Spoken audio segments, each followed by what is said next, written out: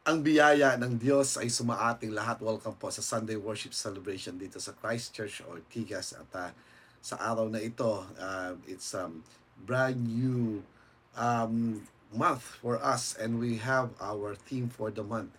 And our theme for the month is foundations. So, tutuloy lang po natin yung theme natin last month, which is it's all about relationship. And right now, it's more of foundation of relationship.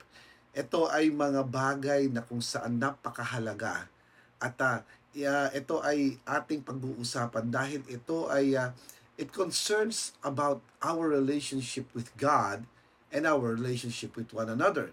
We need to take note that the greatest commandment is about relationship. It says, love the Lord your God with all your heart, with all your soul, with all your mind, and with all your strength, and love others as you love yourself. So, these two commandments of love means that it talks about more of relationship. Kanino natin gagawin o bibigay yung tinatawag na pag-ibig na nagmumula sa atin. Ito po ay patungkol sa tinatawag na relationship. So, huwag natin patagalin, pag-usapan natin ng foundations for relationship. Samahan niyo po ako sa panalangin na ito. Dakilang Diyos na makapangyarihan sa lahat. We believe that in everything that we say and do, kayo po, Panginoon, na nagdadirect. Gaya ng sinabi ni Paul, dear God, ito ay galing sa inyo at wala ng iba.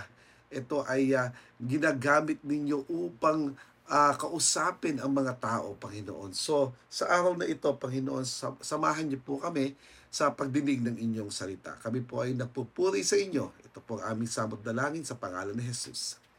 Amen and amen. So, the first thing that we need to understand when it comes to the foundation is more of what the act. And ito ay pag tinignan natin ay yung tinatawag na forgiveness. Sabi ni Jesus Christ doon sa Sermon on the Mount in Matthew 6, ang sabi niya dito ay it talks about forgiveness in verse 12. And forgive us our debts as we also have forgiven our debtors.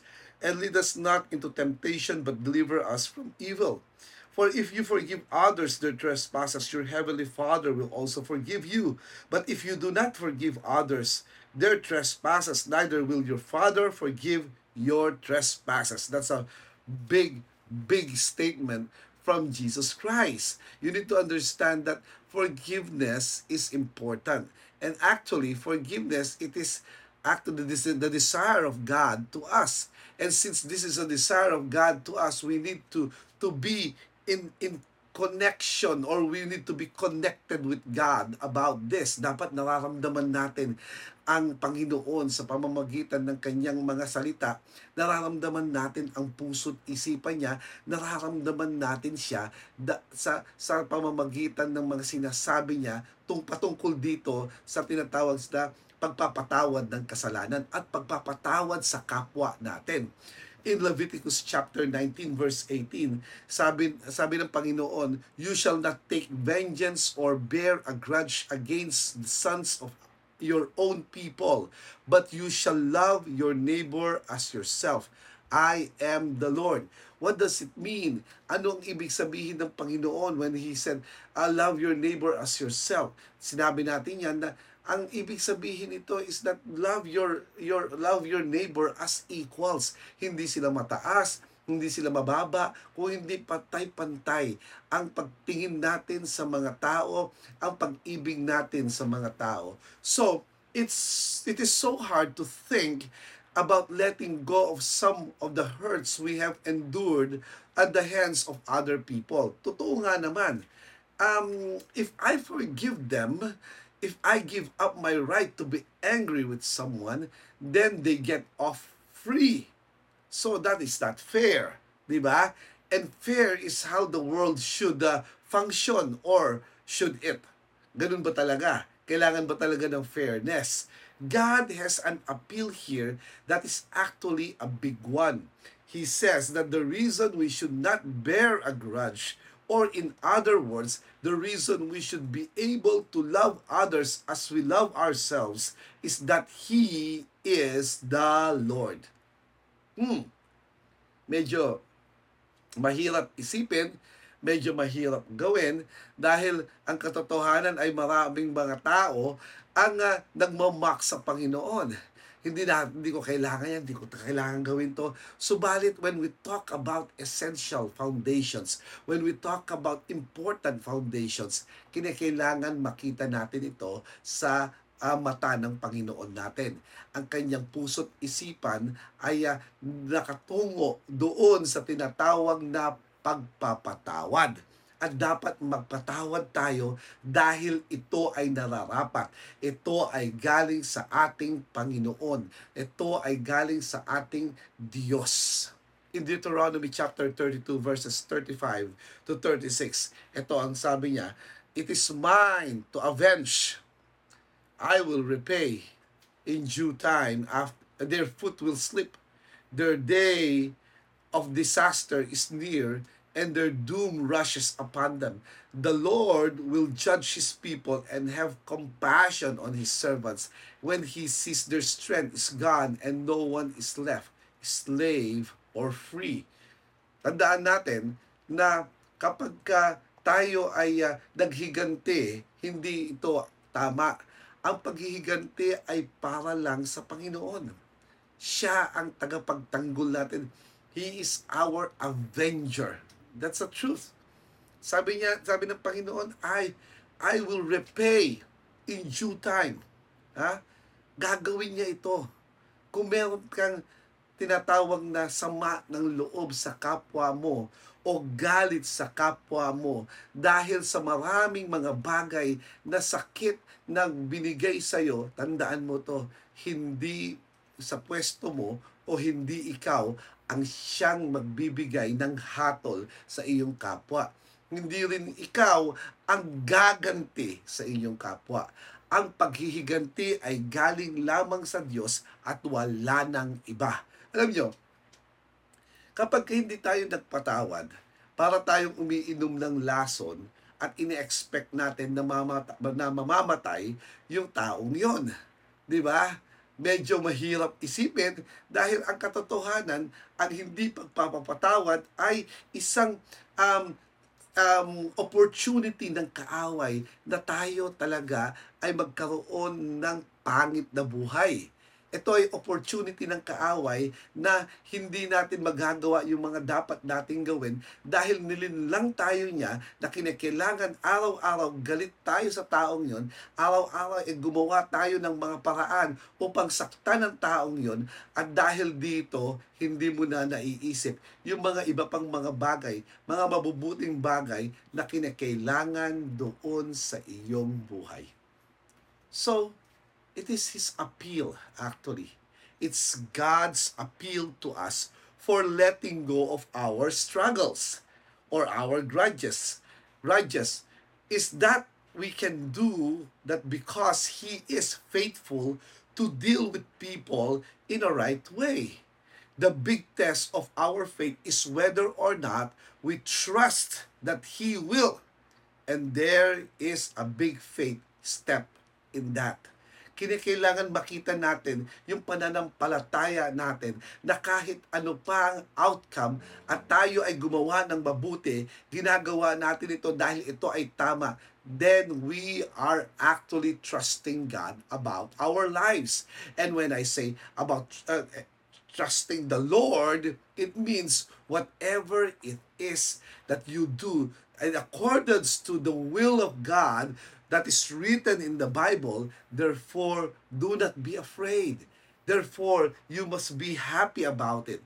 You must have that joy in your life because without it, there will be no joy and there will be sadness in our life. Kung tayo ay mahirap magpatawad, tayo ay patungo doon sa tinatawag na mga miserableng buhay. Dahil nga, araw-araw, day in, day out, tayo ay galit. Tanungin mo yung kasama mo, galit ka ba? Bakit ka galit? Kanino ka galit? Dahil ito ay hindi makakristyanong pamamaraan. Ang pagiging Kristiyano, ito ay nagsasabi na mahal ko ang tao. kung sino yung taong inilagay sa iyo ng Panginoon, therefore we should love them. We should love one another. And even though they hurt us, alam nyo, when we say they hurt us, hindi naman talaga tayo masasaktan kung yung taong yun ay baliwala sa atin. Subalit dahil mahal natin yung tao, kaya tayo nasasaktan. Yun ang katotohanan. Masakit dahil merong pag-ibig. So, when I say, I believe that God can do anything. I believe He can create the world. Which means, He can create the world from nothing. Diba? Ex nihilo. From nothing. I believe that He can hold all things together. I believe He even sees my hurts and pains and can intervene to heal those pains with mighty acts of judgment, just like the scripture teach. I am just not sure that He will. Naniniwala ako na kaya niyang gawin sa mga kaaway ko yung mga bagay na ito. Subalit, hindi nga lang ako sigurado kung gagawin niya. And therein the lies, ito ay nagkakaroon ng mga bagay na hindi maganda sa buhay natin. Dahil sa parang hindi ginawa ng Panginoon ang kanyang part ng paghihiganti. Ang kanyang part, you are expecting something from God and yet God did not deliver. Just like yung si Jonah, di ba? Si Jonah, naalala niyo to, inutusan ng Panginoon. Inutusan siya na pumunta sa Nineveh upang sa ganon, sabihin sa mga tao na sila ay mag-repent. Sila ay tumalikod sa kanilang mga maling gawain. Subalit si Jonah nagtungo sa Tarshish via isang boat. You know why? Kasi naniniwala ang mga historians na itong si Jonah nakita niya kung paano magmalupit itong mga Ninevites. So ayaw niya silang maligtas. So ginawa niya, umalis siya. Subalit nagpadala ang Panginoon ng tinatawag na matinding bagyo doon sa karagatan. Ang sabi niya sa mga tripulante, sabi niya, ako ang itapon ninyo. Dahil nangyayari ang mga bagay na ito dahil sa hindi ko pagsunod sa Diyos. So itinapon siya at siya ay nanatili doon sa belly ng isang malaking isda. At doon nanalangin siya. Iniluwa siya after 3 days ng isda ngayon doon sa highway na papuntang Nineveh. At pagdating doon, siya ay nag-preach.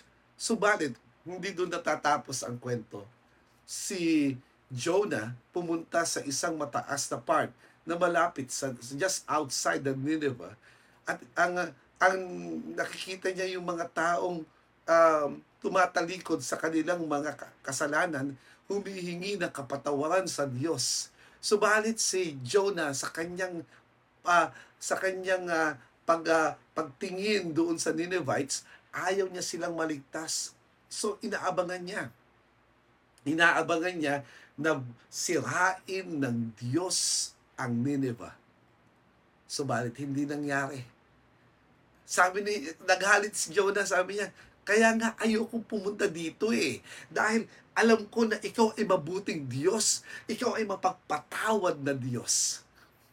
Can you imagine itong si Jonah? Naggalit si Jonah. And that is how we reacted when people hurt us. Tayo ay nagagalit, tayo ay sumasama ang loob, tayo ay nanunumpa at gumagawa ng mga bagay na hindi kagustuhan ng Diyos. And so, galit tayo. Kapag kagalit tayo, tayo ay lumalaban. At habang lumalaban tayo, the more we do it, the more we hurt ourselves. Bakit ko sinabi yun? If you try to hurt the people you love, you are trying to hurt yourself also.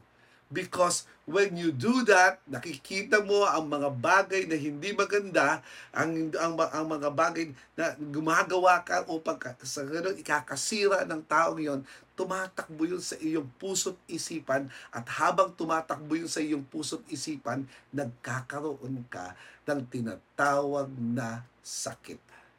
So, dahil alam ko kaya ng Panginoon, kaya ng Panginoong maghiganti para sa akin. Hindi nga lang ako sure kung gagawin niya. That is why I tend to do it myself. So, nasaan ang forgiveness doon? When you do that, it will get you into a more big trouble ahead of you. Kaya, dapat makita natin ito na hindi lamang na sasabihin na, ay kasi gusto ng Panginoon, kung hindi makakabuti ito sa'yo. Tanungin mo yung katabi mo. Tanungin mo siya. Tanungin mo kung siya ba ay may kaaway. Kung siya ay may kaaway, sabihin mo sa kanya, magpatawad ka, kapatid. Dahil ito ang nararapat at ito ang dapat magyari sa buhay mo kung gusto mong magkaroon ng payapang buhay. So, the central to the message of Jesus is the call to forgive. In fact, he goes so far as to say that the measure of forgiveness we give others is the measure that will be given to us. Kung ikaw ay nagpatawad, ikaw ay papatawarin. Kung hindi ikaw nagtapatawad, alam mo na yung kasunod. Because he said, for if you forgive others with their trespasses, your heavenly Father will also forgive you. And he said, but if you do not forgive others their trespasses, neither will your Father forgive your trespasses. Imagine that. So, it is important to forgive because the truth is that first, it is expected of you from God. Second is that this is the right thing to do. Third, it is for your own good. And fourth, because you will also receive forgiveness. So, what shall I do? Huwag niyo kayong magulat dito dahil ang pagpapatawad po katulad po ng pagpapatawad na ginawa ng Panginoong Jesus. Dahil kung iisipin natin, the ultimate example of forgiveness is Christ Jesus. He was nailed on the cross. He said, Father, forgive them for they do not know what they're doing. That act of forgiveness is for us, para sa atin. Kaya lang, hindi natin vina-value yung forgiveness na yon. Hindi natin nakikita na kapagkat tinanggap natin si Jesus bilang Panginoon at tagapagligtas, tayo ay pinatawad niya at makakasama niya muli doon sa kanyang kaharian. There is what we call restoration. And when we say restoration, huwag niyo ho kayong maniwala sa tinatawag na forgive and forget. That's wrong. That is unbiblical. That is not from the Bible. Kung ikaw ay magpapatawad ka at ang katotohanan ay yung dating relationship hindi lamang babalik, kung hindi lalong lalalim dahil merong tinatawag na healing. So, kinakailangan makita natin yon. Siguro iniisip nyo, paano ko naman siya papatawarin sa mga pinaggagawa niya sa akin? Karumal-dumal naman yung ginawa niya sa akin. Well, forgiveness is not letting them off the hook. Hindi natin sila tinatanggal doon sa tinatawag na responsibility nila.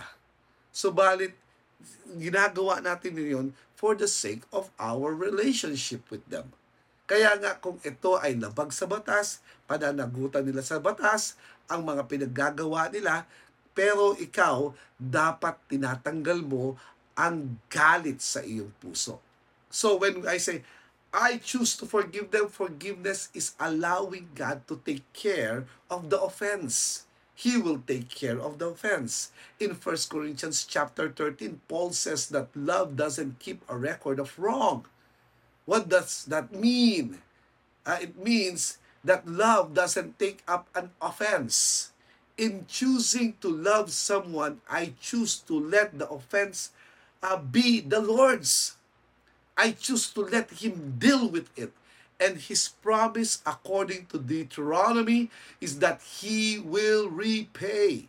Forgiveness is for me trusting the truth to work itself out in the Lord's timing. That's the truth. Binibigay natin, ipinagkakatiwala natin sa ating Diyos. Forgiveness is ultimately me giving up my right to be angry with other people or other person. Remember God's appeal in Leviticus. Don't hold grudge and love your neighbor as yourself. I am the Lord. So perhaps the biggest part of understanding how to love my neighbor as myself is that I must love them the way the Lord loves me. Di ba? So, kung sinabi kong kinakailangan mo magpatawad, ikaw ngayon ay nasa posisyon ng Panginoon upang magbigay ng biyaya o magbigay ng grace or unmerited favor doon sa taong yon. No matter how hurt you are, no matter what that person did to you, you forgive anyway. Amen ba doon? Amen. Amen. Kasi kung hindi tayo nagpapatawad, para saan pa ang pagiging Kristiyano natin? So sabi niya, I am the Lord. I am the Lord. He has every right to be angry with me. He has every reason to give up on me and walk away. I have blown it plenty of times. Ako ay nagkamali, ako ay hindi maayos, maraming beses ako ay nagkasala sa Panginoon. Maraming beses nagkasala ako sa kapwa ko. So, maybe in part, loving my neighbor means showing the world what God has been like for me. That's the truth. And that must be the realization of this foundation. The foundation wherein we are talking about forgiveness of God to us, and forgiveness to forgive our neighbors because we love them. Naintindihan po natin ito, nawa, sa buong linggong ito, pagmuni-muni tayo. Sino sa mga paligid mo, mga relationship, tingnan mo ang mga relasyon sa paligid mo. Sino sa kanila ang meron kang conflict? It's time for you to act. It's time for us to do it. We must be relationally aligned with people. Meaning, tayo ay handang magpatawad at tayo rin ay handang humingi ng kapatawaran. God bless you.